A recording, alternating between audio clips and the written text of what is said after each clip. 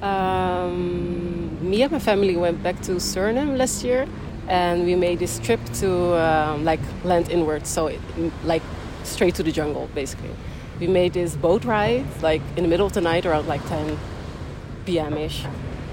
It was pitch dark.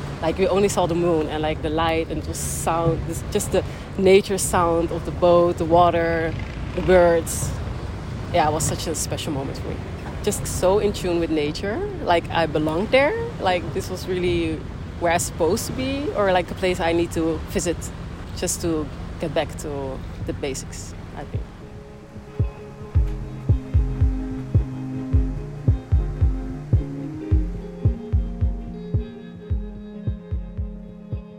Hello guys, welcome back to another episode of the Right Feeling podcast. Today I am joined by my friend Rahul, and we are going to be talking about finding your worth in the workplace. Just getting into the struggles of how do you navigate power dynamics, especially when you're in a very vulnerable position. So Rahul is originally from India, and he gives a lot of his experiences from working at Amazon to now working at a job that he actually enjoys. And how did he navigate moving from India to the Netherlands and those struggles that he faces as an immigrant. And you will hear some pitter-pattering, and that is the paws of my little dog, Mr. Albert. So when you hear that, just imagine the cutest little fluff ball weirdo looking for hugs and love. So yeah, I hope that you enjoy this episode, and I'll check back in with you at the very end.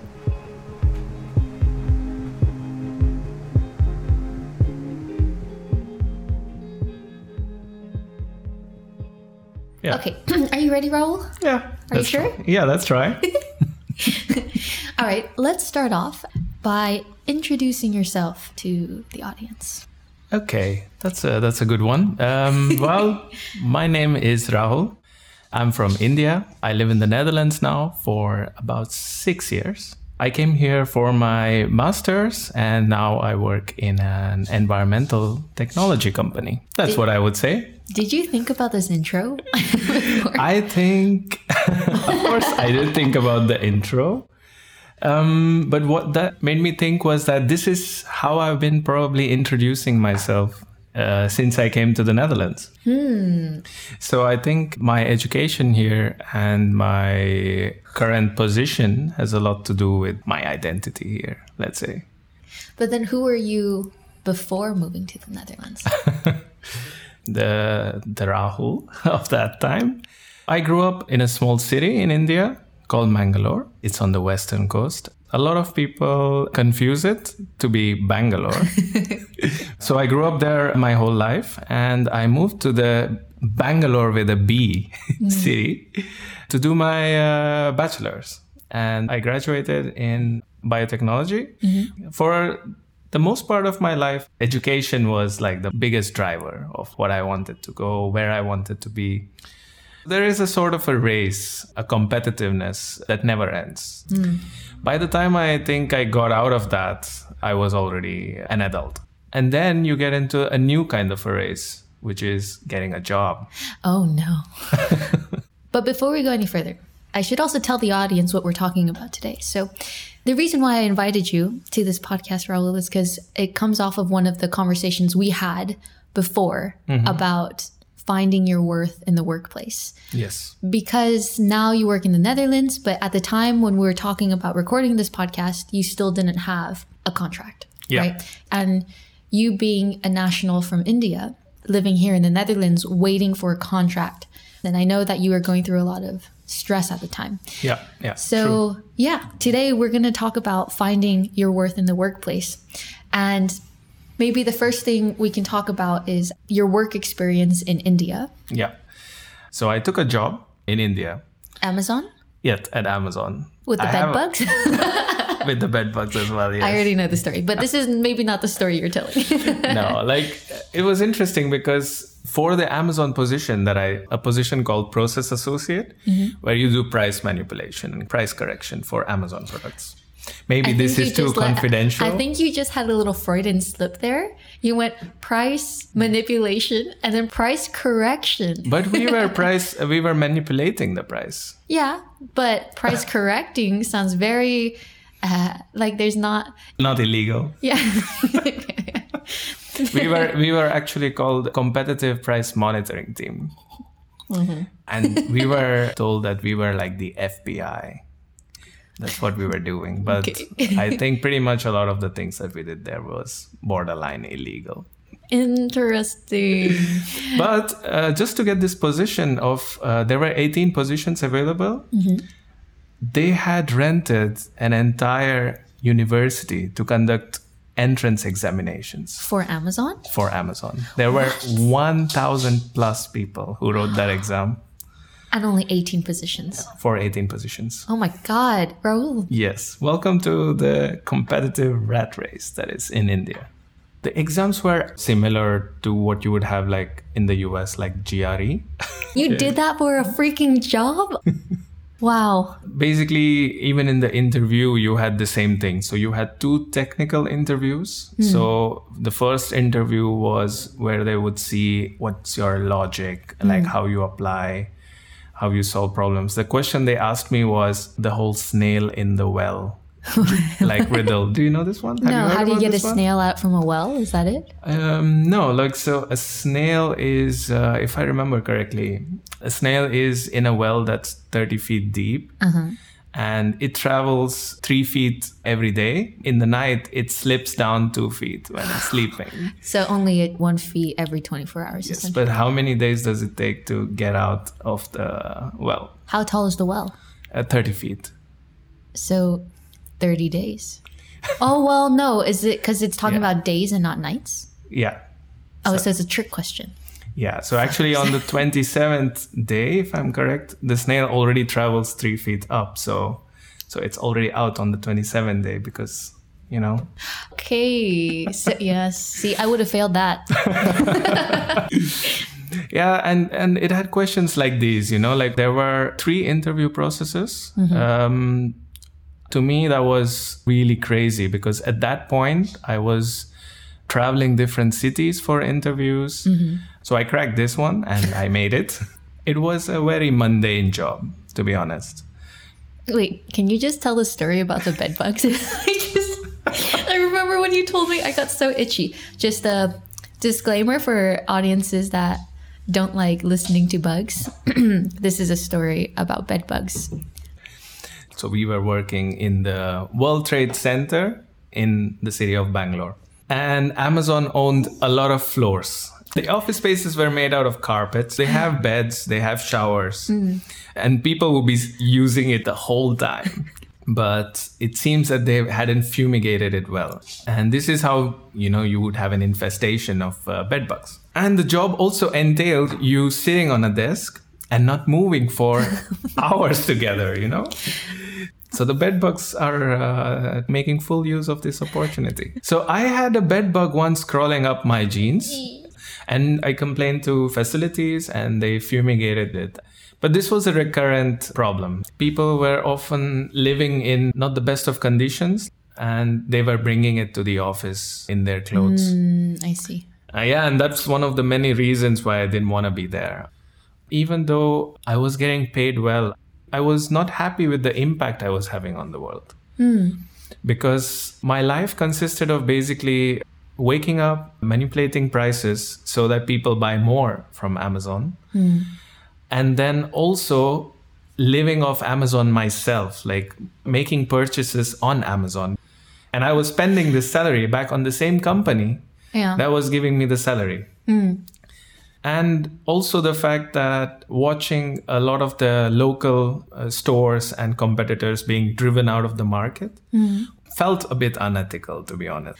I mean, essentially, you're allowing this international corporation drive jobs and livelihoods from your people. Interestingly enough, I was not working for the Indian market. I was working for the US market and North American market. So I was actually having, I think, the most impact in Mexico because Back then, Amazon didn't have a Mexico website, and I can talk about it now because it's been over almost 8 years now. Don't come for us, Jeff Bezos. So basically, one of the projects that I worked on was identifying all of Amazon's potential competitors in Mexico and literally documenting each and every product they have, its price, what it sells for, and where are the oh my God, shipping. You were one of them, yes, Rahul. I was one of them. Wow. And I did this for, believe it or not, 9,000 products. Oh my God. Yeah. And when it was launched, it was huge. Like, they made so much money, and immediately all of the people who would have bought that very specific product from another website or a local company came to Amazon because Amazon was competitively priced. It was cheaper. That was my job. All of this felt a bit unethical. I was driving.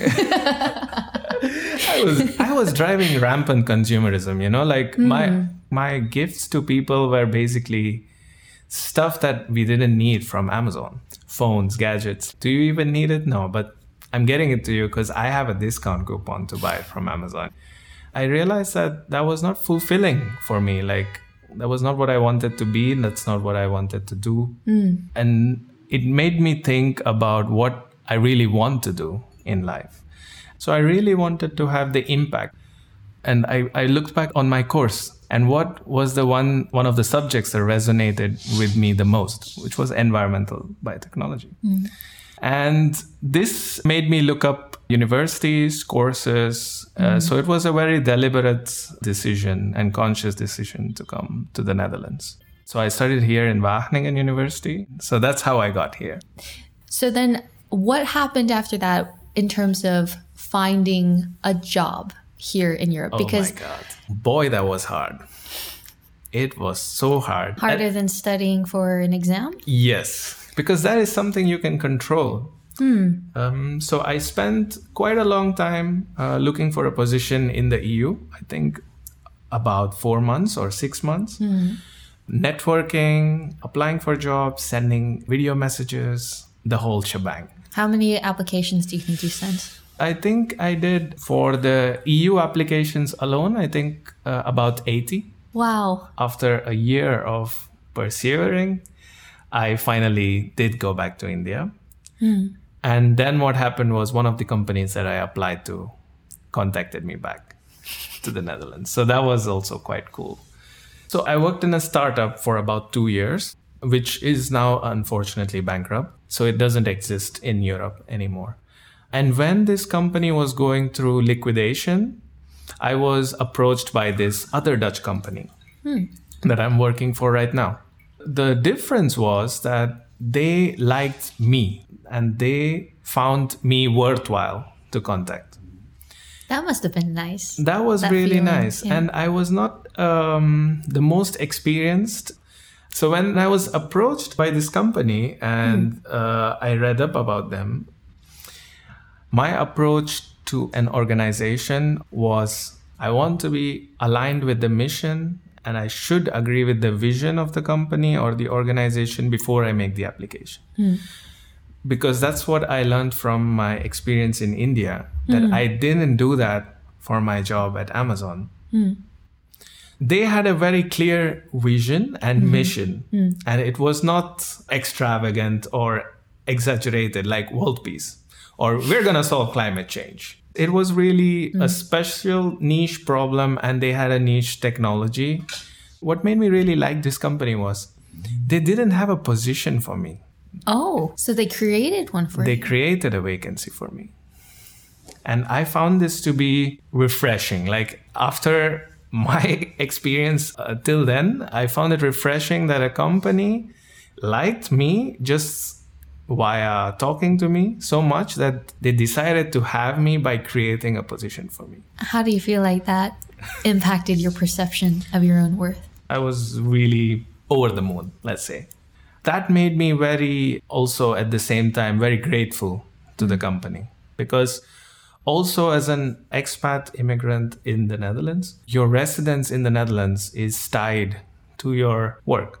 So since the previous company was going into liquidation, that essentially meant that I have to leave the Netherlands. And just 2 years before that, I was in the same position. That was, you don't find the job, you have to leave. Back to India. Back to India. So in both these cases, the prospect of employment in a company that allows you to have an impact, I was over the moon. It's also a special feeling if somebody creates something for you. Yeah. It makes you feel like you're worthwhile. But I also think that can be a bit toxic.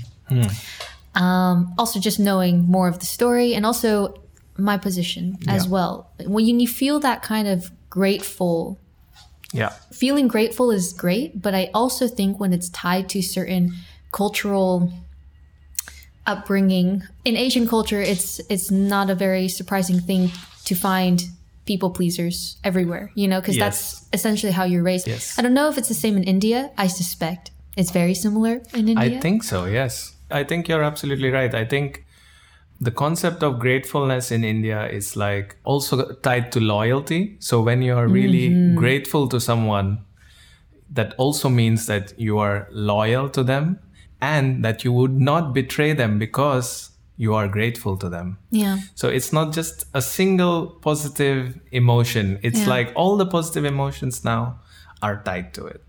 For me, at least, sometimes it's this feeling of like, oh, maybe I owe you something. Yes. Because at least in East Asian culture, right? So let's say you go out for dinner. Yeah. You fight for the bill. And then the next time, you still fight for the bill. Yeah. But there's this still expectation of whoever didn't pay last time will pay now. Yes. And so you see your face. Yeah. But it's that kind of exchange, right? So how did you feel at the time when it kind of, the situation evolved where your visa and your ability to stay in the Netherlands is tied to having a fixed contract, right? Because at the time you had a temporary contract. Yes. And then at some point your contract was going to expire. Yes. And you essentially needed an answer. Yes. Otherwise you would get deported to India. Yes. I think most Europeans do not realize this fact that as an immigrant or as an expatriate working in this country, this is the situation that your residence and permission to live in this country is tied to some form, some other thing. Sometimes your education, sometimes your employment. And because they don't know about it, they don't care about it. So that's my feeling, at least. And as immigrants, like, we have to constantly be aware of the situation. So when your contract is going to expire in 3 months and your employer has to legally give you a 3 months notice, your employer or whoever is in charge of this process, if they are European, they do not think of it as a big deal, because for them, they don't have to do this process. And they don't realize the impact that it has on the employee that has to go through this process. Exactly.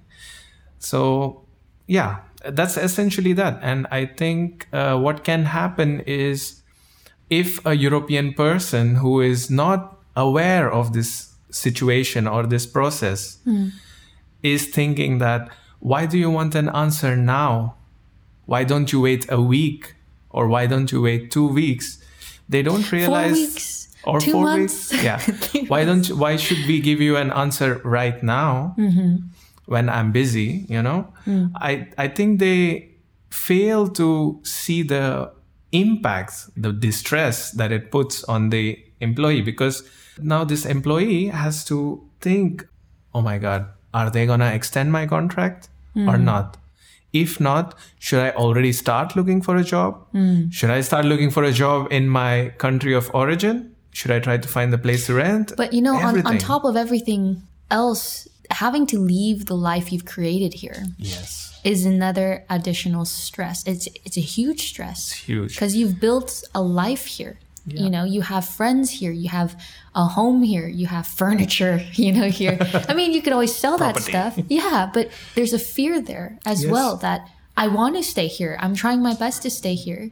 And I don't want to make any trouble then. Right. And Exactly. I think right now, the way you're describing it, it sounds as if it's a little bit more giving Yeah. to the employers, because it's kind of attributing this almost to ignorance. Right. Yeah. But I also think that there are some employers Yeah. that sometimes deliberately Yes. use the vulnerable position Yes. of expats, of people coming from lower income regions, to their advantage. Of course. Yes. And I know at the time, like, I'm not saying that your employer did this, but I remember you mentioning something about you had like a longer temporary contract than you should have been given, Yes. right? Like, you should have actually gotten a fixed permanent contract much Correct. earlier. Correct.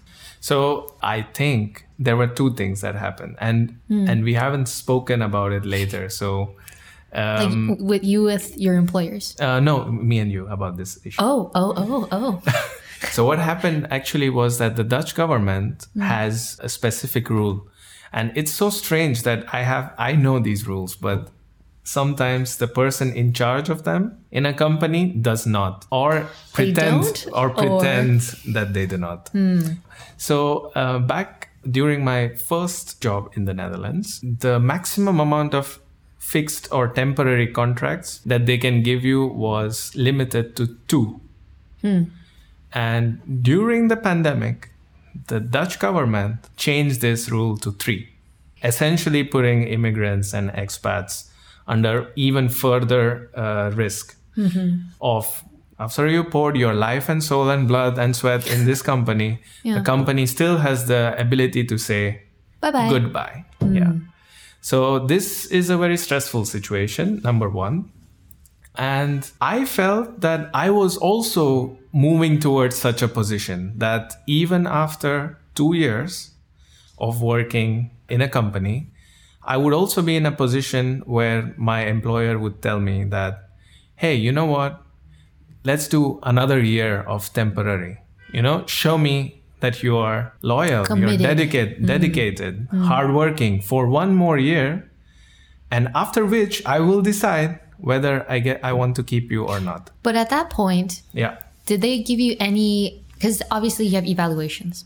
Yes. Did they give you any indication that they weren't happy with your work? No, they were very happy with my They were work. very happy with your work. Yes. So essentially they're just buying themselves some Yes. extra time. Yes. Yeah. So this was the situation, and this puts still a lot of mental duress, on immigrants and expats who just want to have a fixed, permanent contract. Safety, like a job security. Yeah. And it's actually very, eye-opening. In your first year of employment in the Netherlands, that's what happened to me, was that Dutch people of my company, they immediately start off with an indefinite contract sometimes. Or they start off with the temporary contract, which is within a few months already changed to an indefinite contract. Because I feel that they have more rights. It's their country.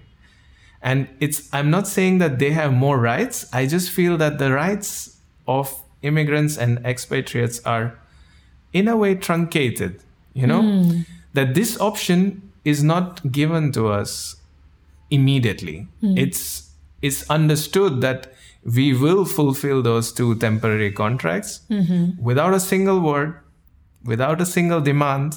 No complaining. Even if you delay my decision, I will not say anything about it. Or I will just accept it. You won't raise hell. I won't raise hell. But in general, I feel that's different when you're a citizen of this country.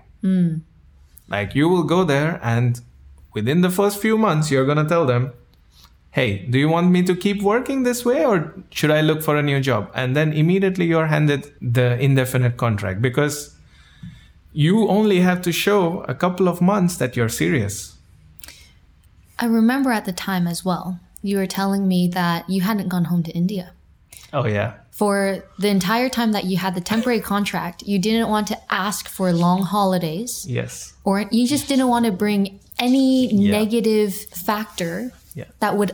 Into my appraisal. Yeah, that would ever impact your possibility to, have the permanent contract. Yes. How do you feel like that affected your feeling of worth in that time period? It's interesting you asked me that. Yeah. So because it's different now. You're in a very different position now. But let's rewind a few months, Yeah. And how did it make you feel back then? Yeah, that felt really, really bad. It's almost like a trial I'm going through. I have to make these sacrifices. I have to not go home. I have to put in that extra, just to show that I am part of the organization. And I think it's not just me. I think all immigrants and expatriates in this country put through that. And I think they do it in all countries. But it's not a good feeling. I'm not saying that, okay, now when I reflect upon it in my renewed position, I feel more holistic or wholesome about it. That, okay, I went through this process, it's made me stronger, it's made me better, it's made me who I am. And it's true. It's true. It has shaped me. But at that time, I think it was, I was under a lot of stress. And you took a lot of shit. Yeah. Essentially. Yeah. And I think I'm like this now because since that time, I've gone back to India. I have taken holidays. Yeah. Okay, so maybe you should let the listeners know about the permanent contract real quick. Yeah. So, it's without a given now that I have my permanent contract since 10 months now. Yeah. So almost a year. Now you're not afraid to... Now I'm not afraid. Put your foot down and put your needs first, right? Because I think when we first talked about everything... Yeah. I remember Madura was really... My girlfriend. She was fuming. She was like, I can't believe this. Like they would, Yeah. It felt so unfair and unjust. And I think that you couldn't even speak. You could speak up for yourself, right? You can always put your foot down. Yeah. But what does that mean for your future? And that threat, that kind of jeopardy that you would put yourself in. Yeah. In a way, by not putting your foot down, you're not fully embracing the actual worth that you have in the workplace. Yeah. And I feel that that's a very sad and scary. Yeah. Right? I think you sometimes have to sell yourself short just to close the deal. And I think I was doing that. Yeah. So like such a price control. Yeah. No, I really think that this system should change. I think this experience that I went through, it's quite sad that, again, the Dutch government has made it like 3 years, So the newer immigrants and expats have to go through even worse situations that I have to go through. Not saying every employer is doing this, but there is room to exploit your employees, And the reason why, even after 2 years, I stayed with the company is that even when all of this was happening, like I had essentially like a good workplace to work in. And that's what I told Madura as well. I could always look for another job, even though I had a temporary contract. That temporary contract was also fixed for a year. So once I had signed that on, if I was not satisfied, you could also leave. Yeah. I could also leave. I could find another job and quit immediately. I did have these options, but at the end of the day, it was still a good workplace for me. Yeah, and you agreed with the mission and the impact, right? Correct. Yeah. I still sold myself short, so I'm not. But you didn't sell your soul. Yes, at least. Yes. Right. Yes. But what's interesting is because we're talking about this in the context of expats. Yes. But I have a lot of national friends. Okay.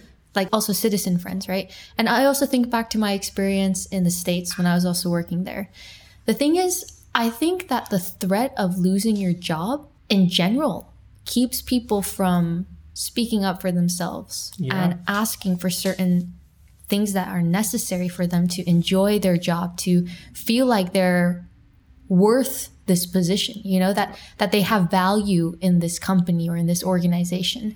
And I think that this can actually relate to anyone. It's just with expats, there's this added layer of, oh my God, I'm going to get deported. You know, like I have to leave my entire life. But for a lot of people, you know, if they have mortgages or if they have other finances, they're also scared to lose their job. If they have like a boss that takes advantage of them, they will take that shit to be able to keep their job. And I feel that indeed it does have to change, but how does it change? How do people stick up for themselves and really embrace their worth in the workplace if there's this constant threat? Or is it just about, then maybe it's just not worth being this workspace if my needs and my rights aren't being recognized? I don't think I have the answer to it, but what I can add to this is that I think no one deserves to be like in a workplace that's toxic. But at the same time, bills need to be paid. And, you know, there are financial obligations that people have. So maybe sometimes you have to suck it up. No, I don't agree with the fact that you need to suck it up. But entirely, I feel that if you see a work colleague or someone in your company or your organization experiencing something like this, you should speak up and you should try to defend or prevent this from happening.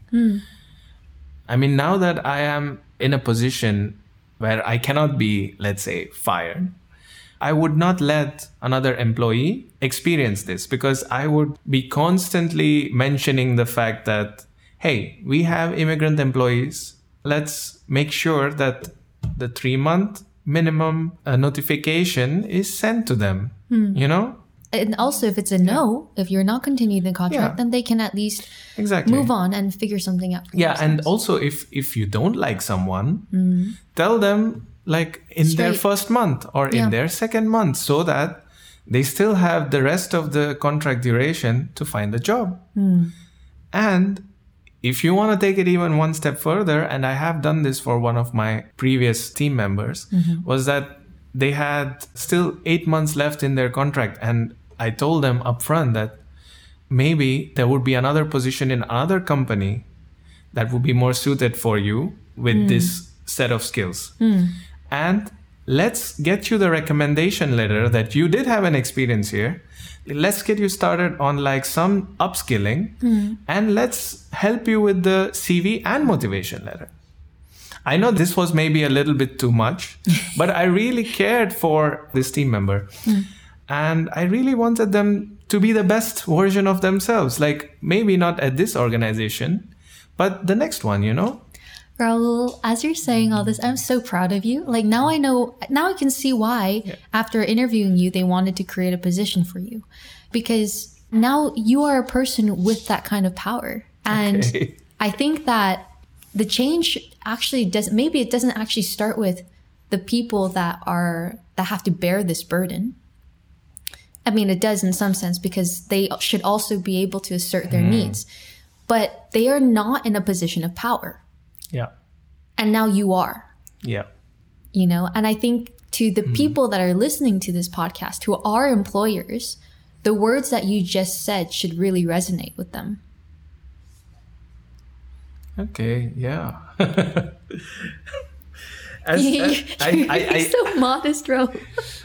Yeah, I mean, yeah. Because that's where the change starts, right? Yeah. And I think that we are in a very, we're at a nice little... meteor. Yeah, no, I mean, I think our generation, we're millennials, and we're now entering into our 30s, right? Yeah. We are now becoming management and in those positions where we can have that kind of impact, you know? Yeah. I'm also just thinking about my position, and the thing I love about my position of power, okay, if you want to put it that way, is that I can give opportunities, you know, and I can make sure that such things don't happen. Yeah. Because those things are unfair. And I think that if you do assume a position of power, that you should prevent this kind of shit from happening, you know, and just hearing your story, hearing other people's stories, try to prevent that with the position that you have. Yeah.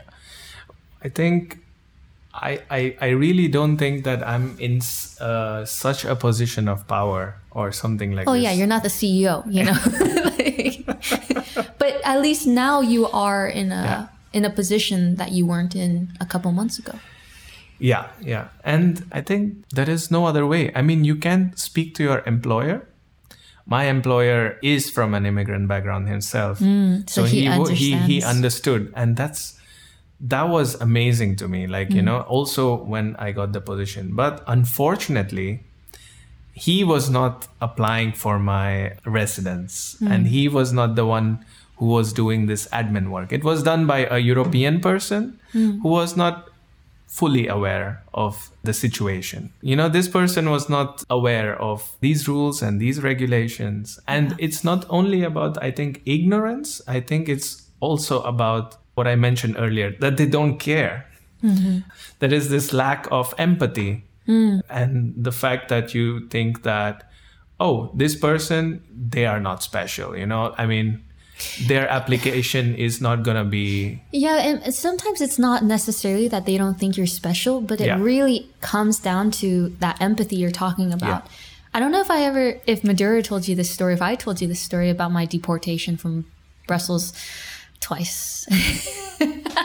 Yes. Yeah, and that also comes down to... That's really sad, huh, by the way. Like, yeah, I mean, it also made me feel like I wasn't cared about because... Yeah. It was a situation where I even asked them, do I need another visa? Because I was coming from London and I was studying. And they were saying, no, what you should have is fine. And of course, I was also the first international person that they had hired at the time, right? So it was also a learning process for them. But okay, once it happens, I get it. But twice...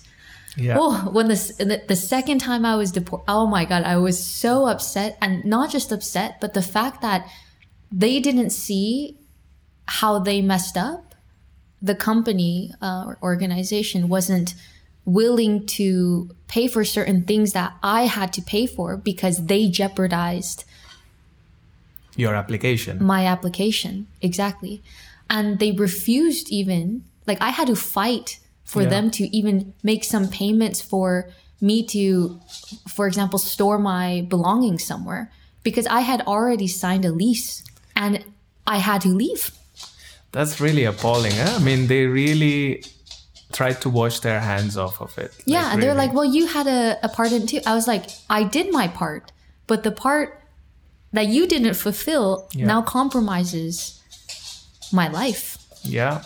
And it's the fact that they didn't have of course, every organization, every company tries to protect itself. Yeah, of course. Of course. But if this is how you treat people, for me, it's very worrisome, right? Yeah. And again, I don't necessarily think it came from a bad place. Yeah. But it comes from a lack of empathy. That's really horrible, Jane. I'm really sorry you had to go through that.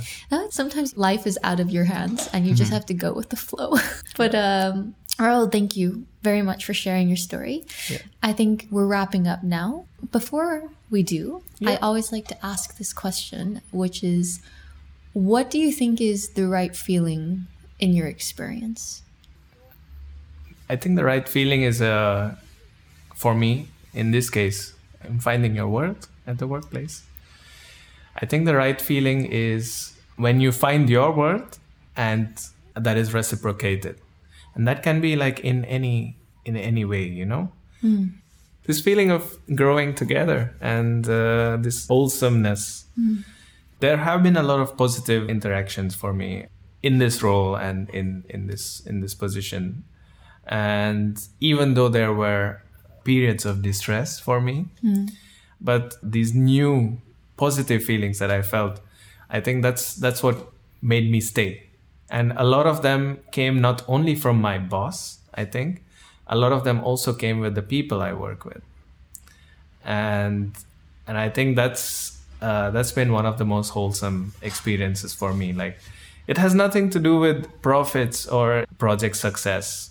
It's about having the impact according to like how you imagine that impact to be, seeing that impact on the people, and achieving that impact together as like a team. I think that's really the feeling. It's been an amazing experience to grow with the people around you, and I'm sure you have that as well, because you literally did develop Food Unfolded. So that feeling where you all were growing together, and I think that's the feeling that I'm going to continue to appreciate and crave in the future. Maybe not with this specific organization that I'm with now, but even in the future, I think this feeling is what I'm going to live for. Then on that note, Rahul, thank you again so much for being on this podcast and sharing your story. I hope that it wasn't as nerve-wracking as you thought it would be. I was nervous, so hopefully you can cut out the... Oh my God, Rahul, it was all so good. Okay. Thank you for having me on the podcast. It was a pleasure.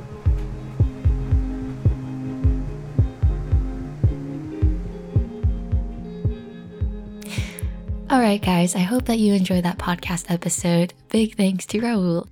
On the next episode, I am joined by Alina, who will be sharing how to stop comparing yourself to people around you and making space for yourself. If you enjoyed this episode, please feel free to share it with your friends, your family, your loved ones, or whoever. And you can find The Right Feeling on a slightly inactive Instagram at @therightfeeling_. Also on an early YouTube channel at @therightfeeling_.